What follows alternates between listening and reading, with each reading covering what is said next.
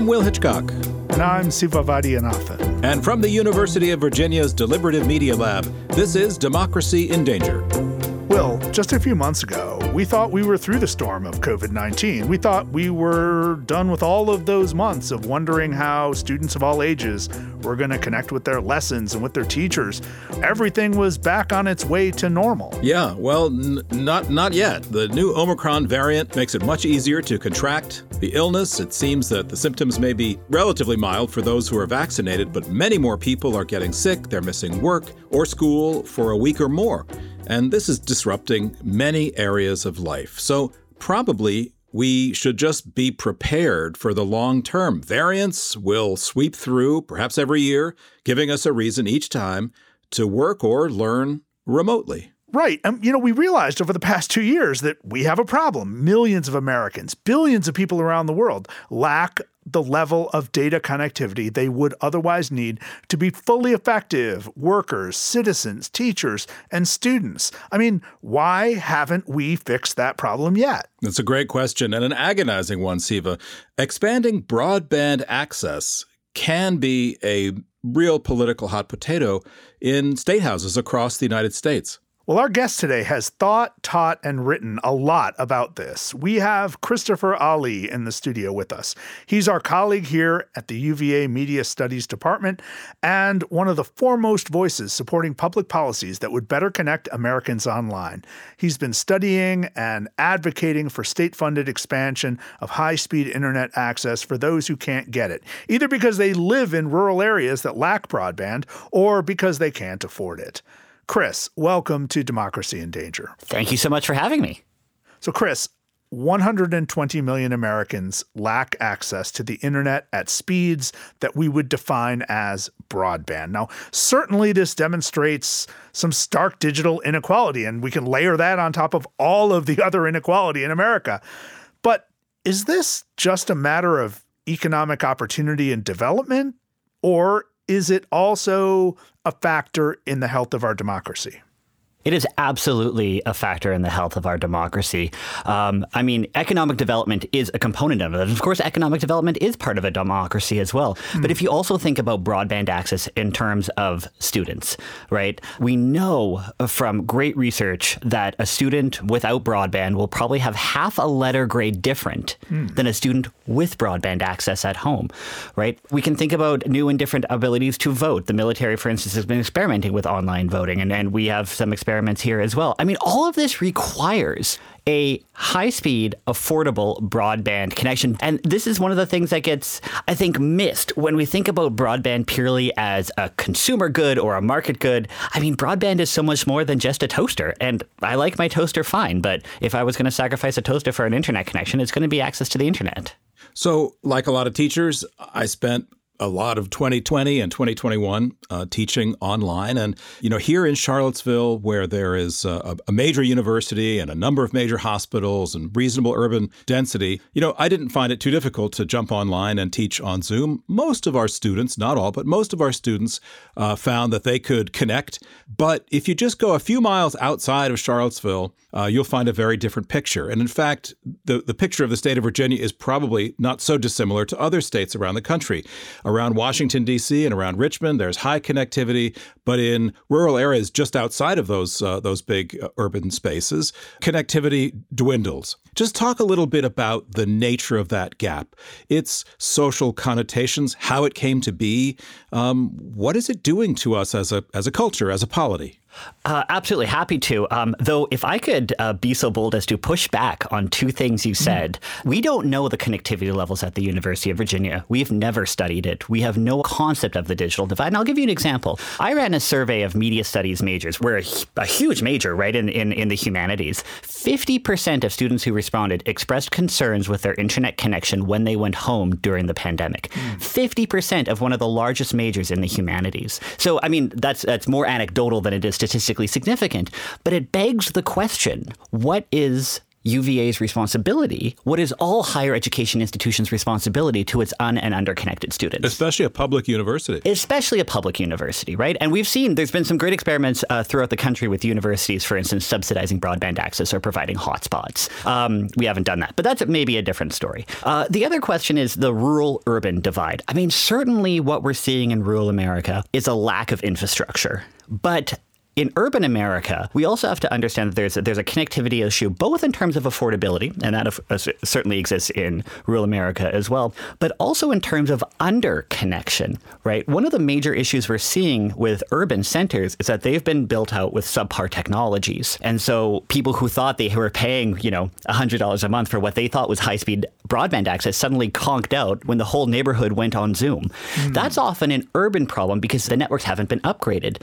So we're kind of flailing in a number of different areas. There's the infrastructure, getting connections in the ground or in the air, which is oftentimes a rural issue. Then there's upgrading underconnected areas. And then, of course, there is the problem with affordability. On average, the monthly subscription for broadband in the United States is $84 a month. I mean, that is ridiculous. And we're seeing this factor into so many different things. I mean, one of the awful realizations during the pandemic was this stark digital divide. And if there's any bright spot that came out of it, what I'm hoping is that our elected officials have finally all gotten together and realized that broadband is not a luxury. It is a necessity. Some have gone so far as to call it a utility, which has some interesting legal connotations, but also a right. The major question, though, and this is the question that's being battled on Capitol Hill right now, is what exactly is broadband? Right. That, and here in the United States, we define broadband by speed. It's currently defined as 25 megabits per second down, 3 megabits per second upload. That's maybe fine if you can get it for one person living in an apartment. But if you're a family, if you're a high-intensity user, if you live in a neighborhood in which a lot of people are jumping on Zoom, 25.3 is not good enough. And so far, our policies about getting broadband out into the hinterland, so to speak, have been about just getting something that's good enough, when really we need to be thinking, what are our broadband needs not 2 years ago, but what will our broadband needs be 10 years from now? Right. Broadband is expensive. Broadband requires public funding because it is, what economists might call a market failure. I mean, there is not enough people living in rural communities to merit a private company going out there. And we've ceded broadband to the private market. And you know what? If the private market was going to solve this problem, it would have already done it. It needs public intervention. And then there's the infrastructure package. $65 billion coming down the pipelines, $42.5 billion of which will go specifically to broadband deployment. That's getting wires in the ground, getting them on telephone poles, using fixed wireless, and then $14 billion for an affordability program, which will subsidize broadband for low-income households at $30 a month. Gotcha. Let me follow up with you on that, because while it sounds good that we get a number coming out of Washington, it doesn't always mean that that money hits the ground. What does that tell us about how complicated rural broadband has become as it's implemented through our federal system with a lot of corporations involved? That's a great question. And just to get a little bit of context, between 2009 and 2017, the federal government allocated and distributed $47 billion for broadband, which would suggest that we should be pretty close to solving the digital divide. And of course, we know the digital divide is actually growing. It's not shrinking. So what is getting in the way of this massive federal commitment and then getting future-proof connectivity on the ground? The major problem here has been that we've had a policy apparatus at the federal level that has privileged the largest telecommunications providers at the expense of much more local, regional, much more nimble players. And here's an example. In 2015, the Federal Communications Commission had at its disposal the Universal Service Fund of $5 billion a year to support broadband in rural areas. $5 billion a year. That's a huge amount of money. Instead of, having an open call for bidders, instead of, making it kind of a more equitable process, it selected the 10 largest telecommunications companies, gave them a dump truck full of money and said, we trust you to connect the country. What did they do? They connected the country to the lowest legal parameters that they could. So, for instance, the speed they had to connect the country or their areas was at 10 megabits per second download, 1 megabit per second upload. At that speed, they didn't have to be deploying fiber. They could just be using telephone wires. So what did they do? They deployed telephone wires. and pocketed the rest of the money as profit. A company like CenturyLink, for instance, gets $505 million a year in federal subsidy. And some other companies actually haven't even made their commitments, but they're still eligible for federal support. So one of the major, I think, findings of my work has been really the best broadband is local broadband. By that, I mean local providers, regional providers, telephone cooperatives, electric cooperatives. They're the ones who are seeing broadband as an investment in their communities rather than a quarterly return on investment. Chris, is there a state in the United States that's doing it right, that's a model state? Absolutely. And that state is Minnesota. Minnesota needs to be the national model for how to roll out broadband. And here's why. Over a decade ago, they established a Office of Broadband. Right. So, and that office acts as not only they had some money to do grants, but also as kind of an information clearinghouse and best practices. Because one thing we know about the digital divide, it is not a cookie cutter solution. It's not going to be just AT&T solving it. It's not going to be just a county solving it. It's not going to be a cooperative. It's not going to be just fiber. It's not going to be just wireless. This whole kind of all hands on deck approach needs to happen. And Minnesota really appreciated that. And so I spent a bunch of time in Minnesota for my book. And one place I spent a bunch of time in is Rock County, Minnesota, which is the nutcracker capital of the Midwest. Population of 10,000 people in the southwest pocket of the state, so bordering South Dakota and Iowa. Rock County got a $5 million grant from the state of Minnesota. They bonded themselves because in Minnesota, counties are allowed to do that for infrastructure needs. And then they found a telephone cooperative in South Dakota to lay the network. Rock County, Minnesota, population 10,000, has 99.93% fiber to the home pass by. That is amazing. And they did that because of local digital champions and a state that had the foresight to be able to support connectivity like that and projects like that. Every state in this country, especially when states are going to become more and more vital to processing that infrastructure money, every state in this country needs to look at Minnesota and what they're doing. Some have even called it the Minnesota model, and I am in full endorsement of that. So Chris, if Minnesota's doing really well and Virginia's not doing so well and Ohio's not doing so well, why doesn't the federal government set basic standards and use the Minnesota model or something close to it and say, if you're going to get our money, you have to do it this way? I mean, why isn't that on the table? There's lobbying. But the more serious answer is we had that. In 2010, we had something called the National Broadband Plan, which was promising, which set a goal of within 10 years to have 100 million people connected at 100 megabits per second. We blew through that. We did not hit any of the benchmarks set by the National Broadband Plan because it's not legally binding. It's a policy recommendation. But it was a set of standards based on numbers, speed, and whatnot, right? But not a model for how to deploy, right? Which is what Minnesota has figured out. Right. One of the other problems is we actually don't know how many people are un- and underconnected. And here's why. The Federal Communications Commission is responsible for mapping broadband, and they do that through something called Form 477, which, if anyone is familiar with broadband policies, this is quite infamous. And nobody is. Go ahead. Nobody. But internet service providers have to report on Form 77 twice a year who they are connecting. The problem is they don't have to report this at the address level. They report this at the census block level. Now, a census block in Manhattan might be a couple of streets. Here in Charlottesville, it's a neighborhood or two neighborhoods or three neighborhoods, right? In rural communities, it can be, in Alaska, there's a census block that's 8,000 square miles, right? Because it's dependent on population. According to the Federal Communications Commission, so long as one building in a census block has broadband or can have broadband within 10 business days, the entire census block is considered 100% served with broadband. What are the implications here? That census block is then ineligible for any future federal support. Oh my gosh. So you can be served on the map, but not actually served in practice. It absolutely benefits the large national providers who can have that beautiful blue map that AT&T has or the pink map, and they can say, look, we serve everybody, because they might serve one building in one census block, and that census block therefore gets a check mark. How can we make sure everybody has broadband until we actually know who doesn't have broadband? And that's one of the major political fights going on right now. The Federal Communications Commission has been ordered to change their methodology. To the credit of now Chairwoman Jessica Rosenworcel, they're moving as quickly as they can. But you're asking big telecommunications companies to volunteer more information than they have ever done so before. So it is a political fight, and we can't do anything unless we have accurate maps. So why are we obsessed with a wire coming out of a wall and fiber optic cable being dug into the ground right now? I mean, shouldn't we be thinking that the rollout of 5G, which is a global project, it seems, offers us a much more efficient way to skip over the infrastructure problem, right? We're just building towers rather than digging in the ground. We're taking advantage of mobile connectivity, which is ubiquitous, if not universal. It seems to me like that would be a better plan.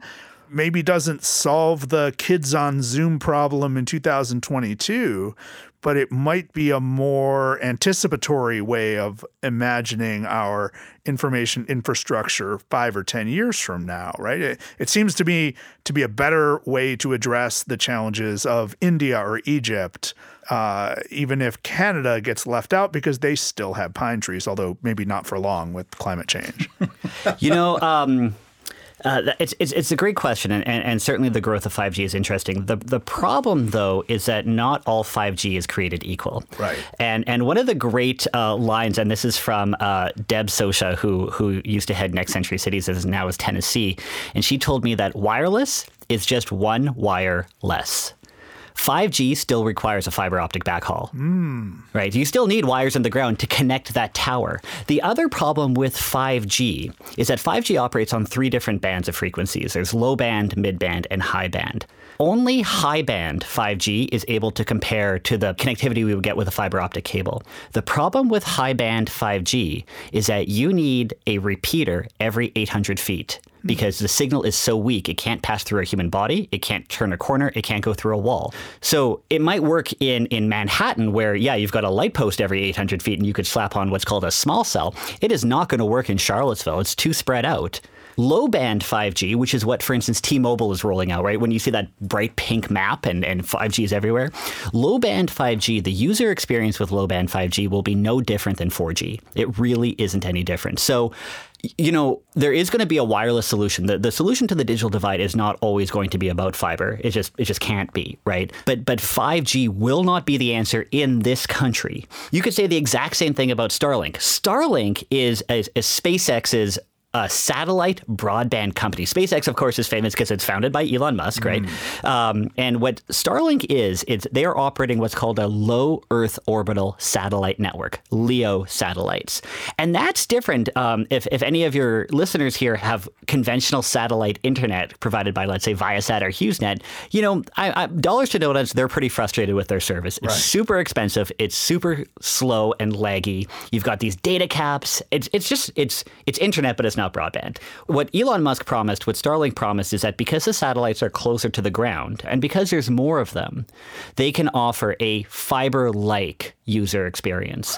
That's originally what was happening in 2018. That's what it was promised. And then we saw, some satellites got launched, and then it wasn't going to be fiber broadband for everybody. Then it became good broadband for some. Now it's good enough broadband for fewer, right? So again, we got to, I think, dial down the hype with Starlink. Starlink will play a role. They're doing some good work in connecting really, really hard to reach areas, but it's nothing like fiber. So right now, if you're with Starlink, first of all, it's a $500 down payment and then at least $100 a month. So it's quite expensive. And the user experience you're going to get is about 100 megabits per second download, 20 megabits per second upload, which is comparable to like what Comcast offers. So it's good. It's good. But it's, again, looking at the hype from 2018 where Musk is saying, I'm going to connect the world. What he's saying in 22 is, I'm going to connect hard to reach areas. Big difference. Wait, are you saying Elon Musk is failing to deliver on his promises? Yeah, that's right. Is practicing hyperbole? Only slightly. Only slightly. Yeah. Well, Chris, let me bring this topic back around to the question of democracy and participation in public life. For this much of this conversation, we've been assuming that if you connect citizens to more powerful broadband access, that's good for democracy. But one could make the argument that at least over the last 10 or 20 years, the opposite has happened. More people have access to information, but they are increasingly sharing the kinds of information which have served to undermine democratic practices and commitments. And the extraordinary metastasizing of the internet as a source of disinformation, of conspiracy theories, of a dark space that can be used to explain bad things everywhere. This has also served, we all agree, has served to weaken or to challenge our commitment, not just to democracy, but really what we think about as truth and what we think about as science and information. What do you make of this? Is more broadband basically a good thing for our civic health? Or do we also have to continue to think about the ways it's exacerbated grievances and fears and anxieties of the modern age? I mean, that's a great question. And my kind of first glib response is that none of this is broadband's fault. Broadband is an infrastructure. It's like blaming a highway for a car accident, right? Broadband is a net positive, right? There is nothing moral or amoral about a wire in the ground. I mean, so, do we have problems with the way in which information, false information, misinformation, disinformation, malinformation is being spread? Yes, we do. Is that a reason to slow down broadband deployment? Absolutely not. It is doing way more good, in my opinion, than it is undermining democracy. Again, just look at what's happened in the last 2 years. None of us could do our jobs, which means that none of us would be able to participate in the conversations that we enjoy participating in. So I don't think concerns over the spread of misinformation should factor in, to be perfectly honest, into the conversation about whether or not we need to get broadband in the ground, because communities are worse off without a broadband connection. So the wires in the ground, wires in the air isn't doing anything in and of themselves, but the lack of them is certainly hurting particularly rural areas, particularly tribal areas. So wait, Chris, I mean, you said that highways aren't the problem with traffic accidents, but in fact they are. I mean, we had many millions more deaths because we built high-speed highways where people could drive 65, 75, 85 miles an hour, right? Before we had highways, we had very few automobile deaths. If you're driving 10, 20 miles an hour, you're just not killing that many people. Now, that said, look, when we look at what we've done over the past 20, 25 years, building out more and more speed, layering on audio and video to everything we do, I actually have an argument, and I've written about it at some length, that this has been very bad for human minds, very bad for democracy, very bad for community, and that we were all better off when our connectivity was limited to the speed at which sharing text was about the best we could do. And we didn't have these algorithmically driven engines that put things in front of us. Now, we're never going to go back to that, right? But I'm not convinced that broadband in general is good for human beings, good for learning, good for democracy. But what are we stuck with? I mean, how should we be looking at this problem? We have to be looking at this problem through the lens of equity. Absolutely. Right now, we've got patchworks of connectivity. We've got rural folks who are paying upwards of 37% more, and then for worse connections than urban peers, right? We've got folks who are paying hundreds of dollars a month for subpar technology. We need to ensure that our students, that our workforce is well equipped. That means broadband. A study found that those with a high-speed internet connection at home were more likely to social distance than those without. Think about it. It means that you could use Instacart to get your groceries, right, versus going to the grocery store. Reverend Al Sharpton and FCC Commissioner Jeffrey Stark wrote a piece saying that broadband access was a civil right. You've got the European Union, you've got the United Nations calling it a human right, right? This is not for naught. They're not being disingenuous, and I don't think they're speaking in hyperbole here. So, yes, do we have a problem with algorithms? We do. Do we have a problem with wealth infiltrating our telecommunication system, where the wealthy are getting, millimeter wave 5G and fiber optics because they can afford $20,000 a mile and pay for it privately? Yes, we do. That is a massive political economic problem. So we need to ensure that history doesn't repeat itself when we're about to spend $65 billion. We need to ensure that there are rules of the road, so to speak, to use that highway analogy, that are put into place to make sure that the folks who need high-speed broadband, who want high-speed broadband, have access to it and can afford it. But let me put it another way, which is the same concern. on highways, you have to have a driver's license to use them. I mean, right, but we can't do that. We can't regulate. But we can't do that with this because it's the First Amendment. So the question is, the First Amendment prevents any reasonable regulation of these spaces. Right. And I mean, I can talk about we need to reinterpret the First Amendment, but I'm not an expert in this area. That's getting into me pontificating and wishing we were more like Canada with responsible Canadians speech. are always telling Americans how to live. Canadians are always invading us. We don't have free speech in Canada, Canadian right? cultural imperialism. So this is not a technology problem. This is a policy problem. Absolutely. Broadband actually is not about technology or markets. Broadband is about people, right? It is a question of policy and a question of politics, and that's where things get tricky. Well, Christopher Ali, thank you so much for joining us on Democracy in Danger. Thank you so much for having me. This was a lot of fun.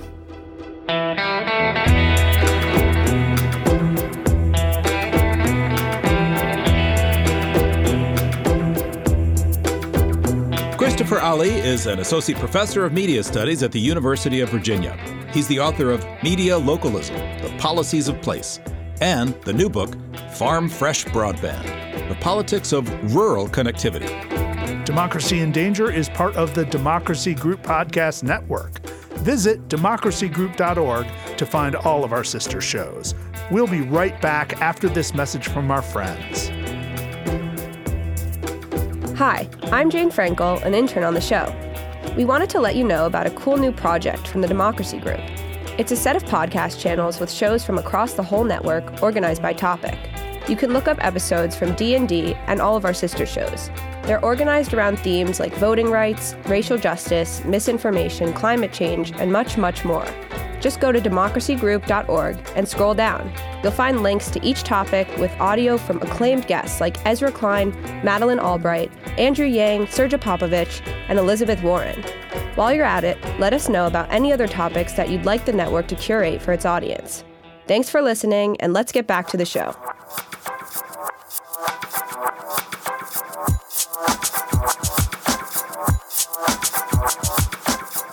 Well, Siva, it turns out Democracy in Danger had its own infrastructure week. Yeah.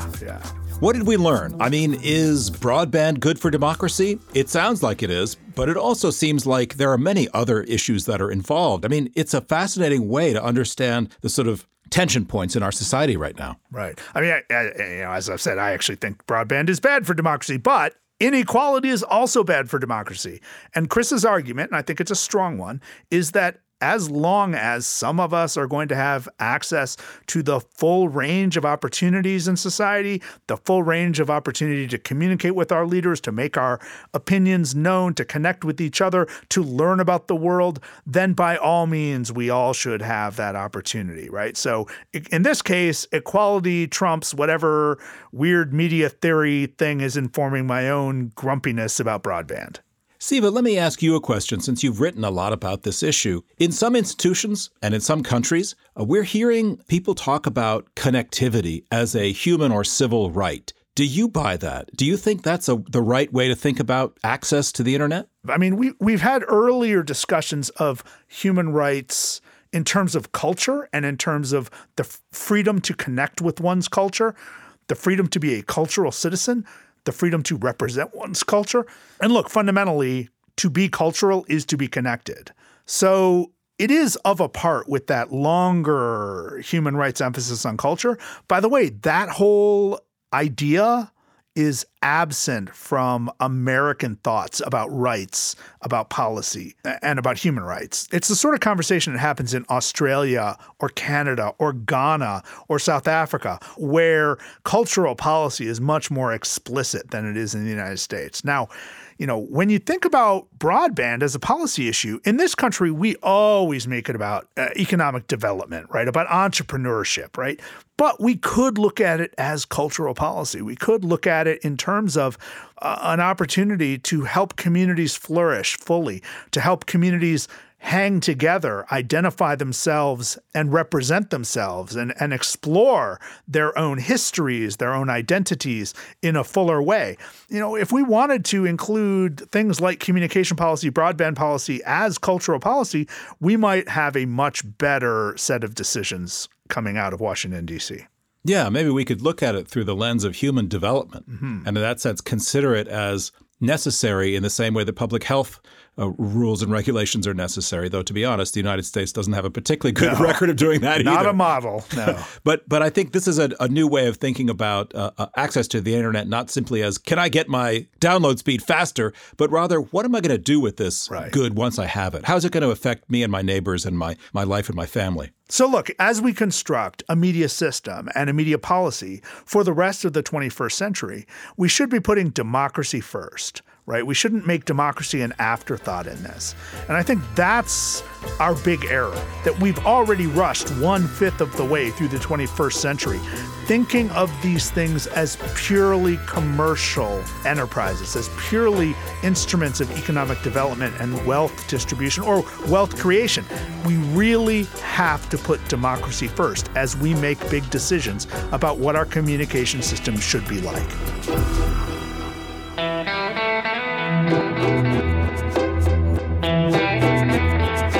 That's all we have this week on Democracy in Danger. Next time, we'll dig deeper on some thorny political topics right here in the Old Dominion with another University of Virginia colleague and member of the House of Delegates, Sally Hudson.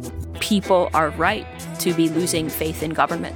I don't think that they're wrong to wonder whether their votes really matter. And that's what scares me most.